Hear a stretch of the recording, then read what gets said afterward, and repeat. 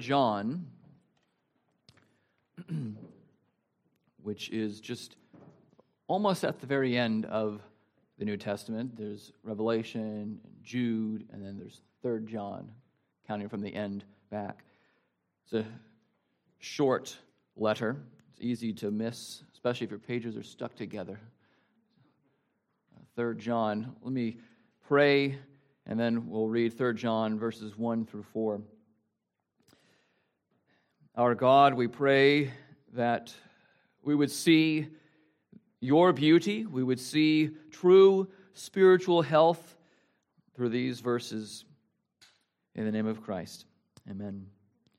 So 3 John 1 through 4, hear now the word of God. The elder to the beloved Gaius, whom I love in truth. Beloved, I pray that all may go well with you and that you may be in good health as it goes well with your soul. For I rejoiced greatly when the brothers came and testified to your truth, as indeed you are walking in the truth. I have no greater joy than to hear that my children are walking in the truth. Thus far, the reading of God's holy word, and may God add his blessing to the reading of his word. Thanks be to God. Amen. You may be seated.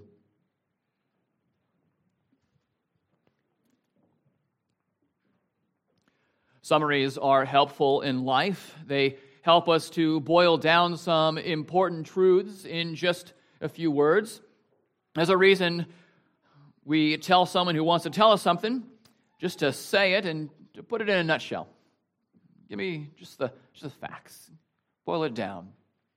I think when it was when I was a seminary student, when my family knew that I was going to pursue pastoral ministry, of course that meant that I was always then the one to pray at family gatherings. And my father would say, son, will you pray? But don't give us the whole creation story. Just pray for the food. All right. And I'm sure everyone heartily welcomed brief, succinct prayers. In a nutshell, the word Trinity summarizes well for us the unity and the diversity of the being of God. The word incarnation likewise encapsulates the reality of the one divine person and 2 natures. So if I asked you to summarize the Christian life in just 3 words, I would not be surprised if you quickly rattle off the words truth, love, joy.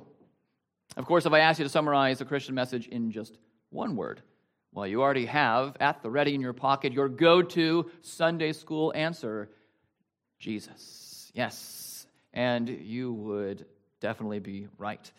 The 3-word answer, truth, love, and joy, and the 1-word answer, Jesus, go well together, surely. It is Jesus, after all, who literally enfleshes truth, love, and joy. He is the Christian message. He is the Christian life. He is the Christ, and we follow him. And the Christian life is one of fullness of truth, love, and joy in both body and soul. Here we have the elder John, who's packing a spiritual punch in so short a piece, this brief letter. In context, this letter is clearly a personal letter from an elder to a beloved Gaius. The elder is John, the same man who wrote 1 and 2 John, the Gospel of John, and the book of Revelation. This is the disciple of Jesus who walked with the Lord, who talked with the Lord, who saw Jesus Christ hanging on the cross, dying, and who saw him risen. John writes a letter to his friend Gaius. But it isn't just a letter for his friend, it is for the whole church, which is why we have it. This guy, Gaius, as we'll see, is a portrait of the Christian life. There are other Gaiuses in the New Testament. Well, is any one of them this Gaius here? Most likely not, but we don't know who this Gaius is. It really doesn't matter too much. John knew him, and as we go through this letter, we'll get to know him as well, as a beloved saint, as a dear child of God. And as we get to know Gaius, we'll see his character, his commitment to Christ and the church. We see that even here in John's commendatory words. No doubt Gaius is an imperfect picture, but he is still one that helps us to look further to Christ, as all Christians are to do in their ministry to one another, is to help them look to Christ. This letter is the shortest New Testament letter, if we're counting Greek words, and I know you are. And it is, interestingly, the only New Testament letter that does not mention Jesus by name. You might say then, well, let's just throw out 3 John because Jesus isn't mentioned. Well, then you should throw out the book of Esther as well, because that does not have the word God in any of its chapters, and yet God is clearly present. But we don't have to throw it out. It's not even our prerogative to do that. We have it here. This is God's word. And clearly Jesus is throughout 3 John, even if he's not mentioned by name, though verse 7 does mention the word name, which is an allusion to Jesus Christ. So there you have it. There is a concentrated emphasis in just these first 4 verses on 3 words. John lets his words be few, but these few words focus on a triad of truth, love, and joy. 4 times in just 4 verses, he uses the word truth. True to form, John loves to write about the truth of the Word of God, the gospel of Jesus Christ. 3 times he uses the word love. Joyfully, John truly writes of the theme of love throughout this brief letter. And twice he uses the word joy. Because true love and lovely truth result in joy, that's why he emphasizes joy in just already the first 4 verses. This triad of truth, love, and joy is intimately joined to our living. Gaius need not wonder if his elder John loves him. He says it. I love you in truth. You are joined to the truth, even Jesus Christ himself, as am I. So we have Christ in common, and we have the love of Christ in common. John even rejoices when some reported to him concerning Gaius' commitment to the truth, both to affirm the truth steadfastly and to act upon it by walking in the truth. It takes a disciple loved by Jesus to see the love of another Christian and so to commend it. John knew the love of the Lord Jesus. In fact, when you read the Gospel of John, he speaks of himself as the one whom Jesus loved, as the beloved disciple. He names Gaius, how he has seen himself through the eyes of Christ, through love, as one who is dearly loved by Jesus. He knows that for himself. He knows that for Gaius. In truth, Gaius is a sinner. But the default term for Gaius is beloved, as it is for all of us who have been so loved by God that he has given his only begotten Son for us. A rapper once reflected on his lustful relationship and asked, what's love got to do with it?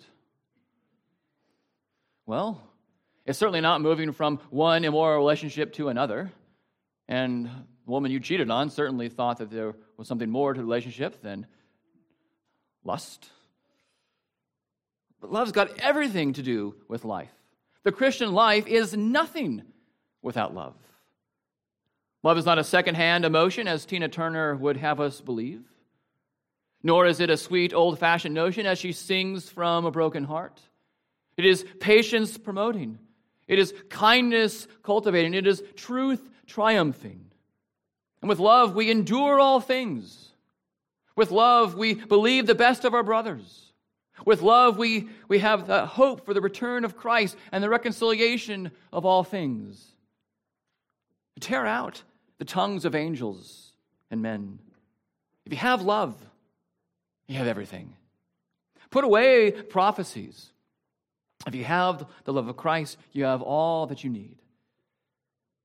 If you devote your whole life to some loveless cause, you've wasted it all. But if you love the Lord with all that you are, you have everything, even if you have nothing.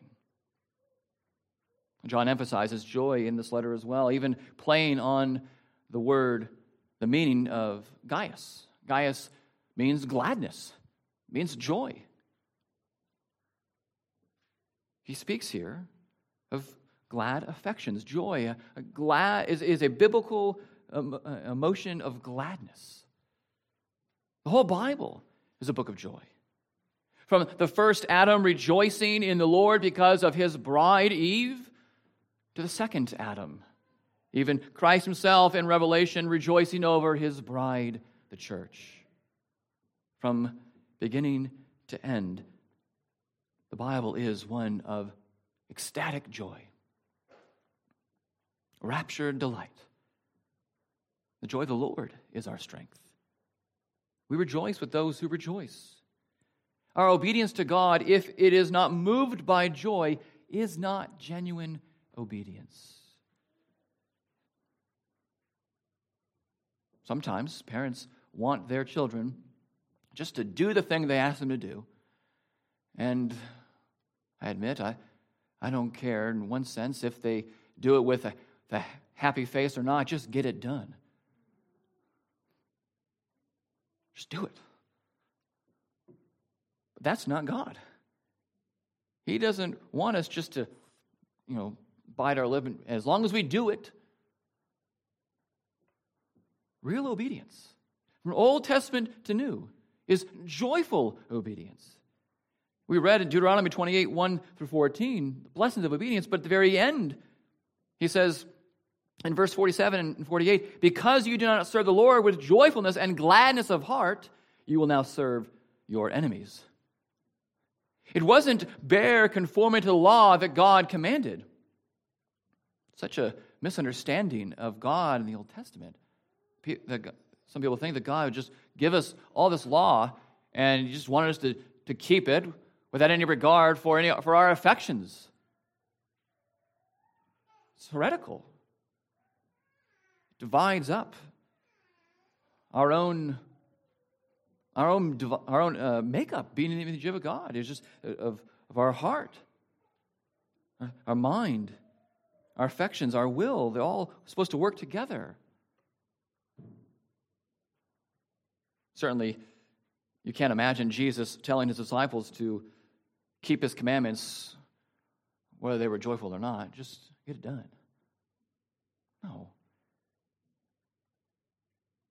A joyless Christian is not living as Christ has intended for him to live.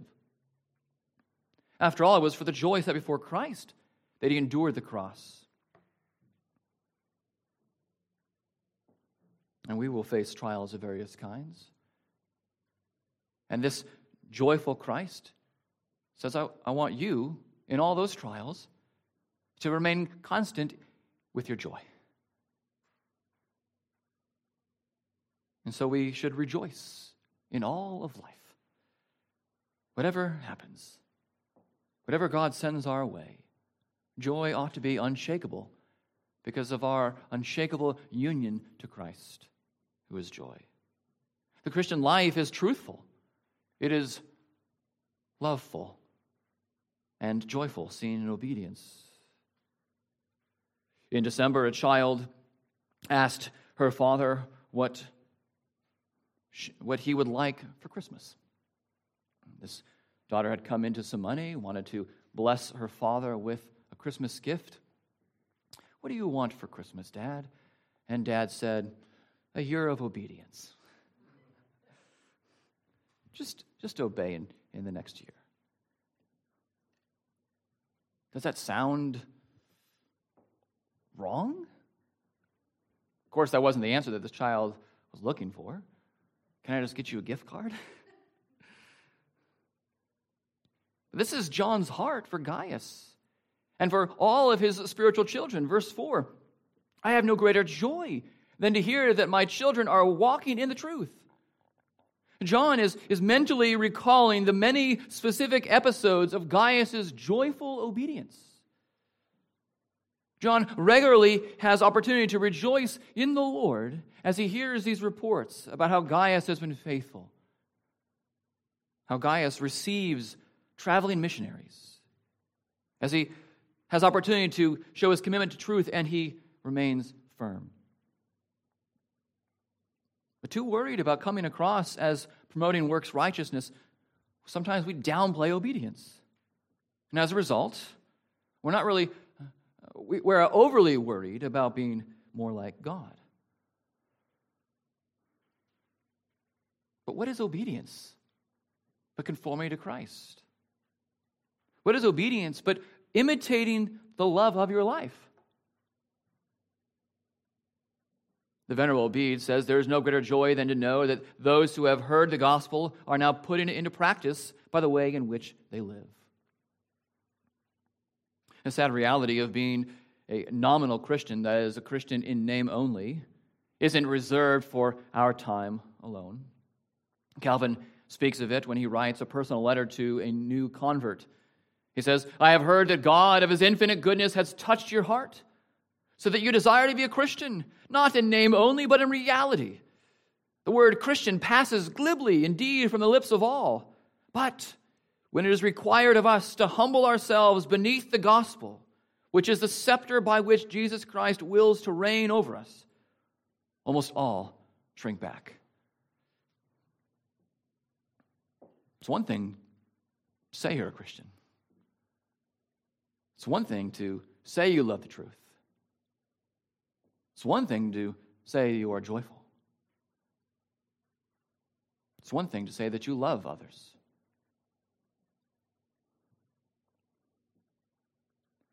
And we can say that we love the truth.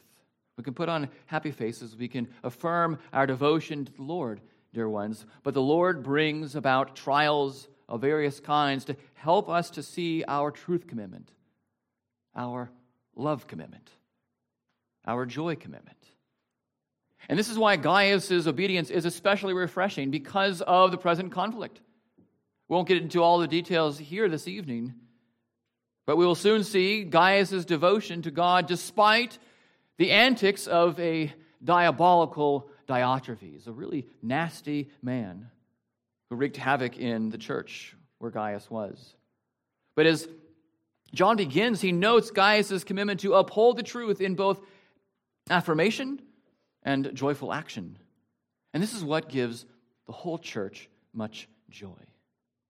Dear ones, you should seek to please the elders with your joyful obedience.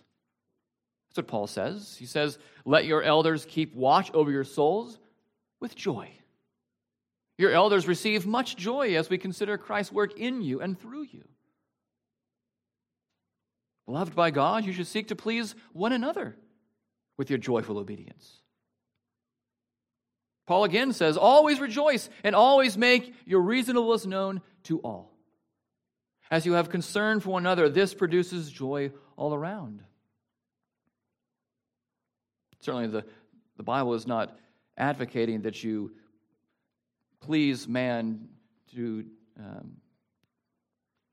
the avoidance of or the casting away of following Jesus. And sometimes that happens. Sometimes we care more about what someone says of us or thinks of us that we throw out obedience to Christ. That's not what the Bible is advocating at all. If elders, though, delight in obedient sheep, if we delight in the mutual encouragement that we receive from our joyful obedience, how much more does God, the good shepherd of the sheep, delight in us when we stand firm in the truth? We fight for joy and love one another and love Him. Let us, beloved Christians, in both name and reality, then adorn the doctrine of God with our steadfast commitment to truth, love, and joy, come what may. Verse 2 says, Beloved, I pray that all may go well with you and that you may be in good health as it goes well with your soul. So to be equipped to face conflict well, our whole self must prosper. We do not do well to either over-spiritualize this text or over-earthize, to coin another term in just the sermon, 2 terms I've coined. John prays what all Christians should pray for one another, for whole person flourishing, for holistic spiritual health. We are body and soul beings, and we are not truly being spiritual when we neglect the body, when we say the body doesn't matter. As we all know all too well, we sin in the body. Sin was in the heart of Adam and Eve and their eyes and hands did the sinful deed. They saw the fruit with their eyes, and with their ears they listened to their own heart that was titillated by the snake. They grabbed the fruit with their hands, and they bit into it with their mouths. We kid ourselves by thinking that if we just plucked out our eyes, we would not experience the lust of the eyes. But we equally kid ourselves if we think that our eyes have no role in the sinning. Being all heart doesn't work in the area of sin. It is both heart and hand. The hand does what the heart wants. And so we need to grow in the body. Because we sin in the body, we need to be sanctified in the body as well. In Lamentations 3, the man of afflictions, flesh and skin waste away. His trial has a real effect on his body. The same thing with the psalmist in Psalm 32. When we know that we should confess our sins, yet we keep silent, our bones waste away. Our groaning does not stop. Our strength is dried up. You know, when you are sitting on something that you know you should say, you're sitting on a sin that you know you should confess to God or to the one who's on earth that you sinned against, you know, as long as you hold that in, it's eating you up. And your body is actually physically reacting to it. There's a reason we say that someone's wearing stress on their face. You can see it on their face. 1 Corinthians 6, the body is for the Lord, and the Lord for the body. Your body is a temple of the Lord. Shall you join a member of the Lord's to what hates him? Dear ones, you are bought with a price. And so glorify God in your body, with your body. Now, it's natural to mention the prosperity gospel, which really is a false gospel. An utter heresy, to be sure.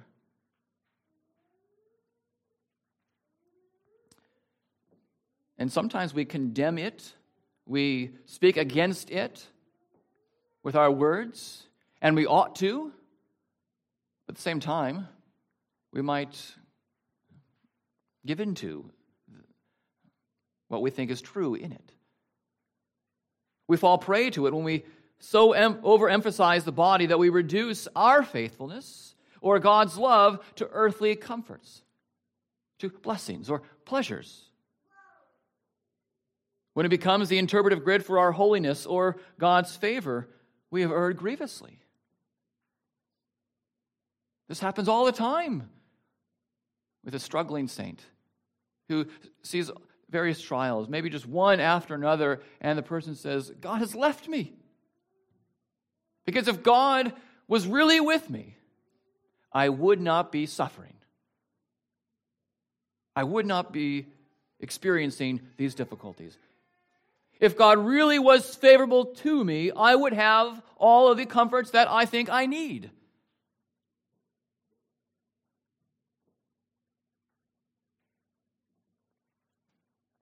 I mentioned this false gospel because verse 2 is one of the proof texts for it. In what seemed like an innocent morning, Oral Roberts opened his copy of the Scriptures in search for a word from the Lord, and this was the first verse that his eyes fell upon. He then considered this more than providential, but a poignant word from the Spirit. This text then became the master key of his charismatic ministry. He misread the verse, thinking that it said that above all things, God desires our financial prosperity. But just try to convince pretty much any Christian of that. Try to use that thinking on most of the saints in the Bible or in church history who are not financially prosperous. Oh, some were, but many were not. But as the saying goes, a broken clock is right twice a day, isn't it? You certainly cannot accuse the prosperity gospel preachers of denying the importance of the body. They don't neglect the effect that godly living may have on the body. Of course, they go overboard and say that there will be a godly effect on your body, in your life, if you just have enough faith. We would be better off to say there may be some benefit to your earthly situation. Physical health is not everything, to be sure, but it is certainly worth praying for. John's prayer is in keeping with the heart of his Savior. Jesus didn't save souls alone. He restored their bodies. Blindness, fevers, hunger, an outpouring of blood, lameness, muteness, and many other ailments besides. He who created and sustains our bodies cares for their flourishing. He cares for our bodily discipline. Paul says, godliness has value in every way. And he says bodily discipline has some value. We shouldn't take Paul's words, godliness has some value, and say, bodily discipline has some value, and say bodily discipline has no value. It does have value. It's just godliness is much more valuable. We must consider how we are sinning in our bodies and how to cultivate bodily habits that promote the good of our bodies and the lives of one another. Our bodies are animated by the soul, by the Spirit, and that's why John prays for Gaius to flourish not only in body but in soul as well. We sin in the soul. Sin originates in the soul of man, and the body does only what the soul directs it to do. Arrogance, bitterness, hatred expressed bodily issue from the heart of man. And so we need to grow in the soul as well. We can be healthy in body but sick in the soul. Do you know someone in that situation who seems to have it all together, but who is dead in his trespasses and sins? But we could be sick in the body, but healthy in the soul. We can have cancer and still be firmly fixed on our Savior. And so we pray that the Lord will shepherd our spirits such that though our bodies waste away, we are renewed in the inner man, and that our joy in Christ would remain. As we pray this prayer that John prays for Gaius, we pray for whole person health and reliance on the Christ who perfectly embodies the Christian life. To walk in the truth is to grow in Christ. John's brief and for many throwaway prayer is anything but. It is a prayer of the hope of the resurrection. Do you see that? Do we not see the hope of the resurrection in this brief prayer of John's? His prayer for Gaius is one that every Christian can pray for himself and for his Christian siblings. That we would have that steadfastness of hope and fullness of life.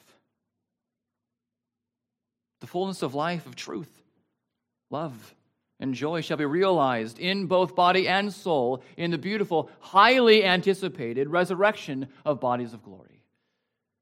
Truly, dear saints of God, you cannot do better than meditate on the reality of your resurrection. Surely, beloved of God, you do well to fix your spiritual eyes on the embodied and glorified Christ. The earthly groom knows in body and soul the ecstatic joy at beholding his bride as she walks down the aisle. It's enough for the man to shed tears of joy, of course. Our eternal groom of glory awaits his bride with eternal shouts of praise and joy.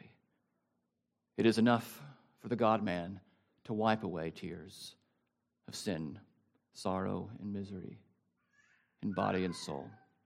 Let's pray. Our great God, we thank you that you have begun a work in us to transform us from one degree of glory to another. And we pray that by your Spirit you would continue to do that work until it is completed, until we are presented holy and blameless before Christ our groom. In his name we pray. Amen.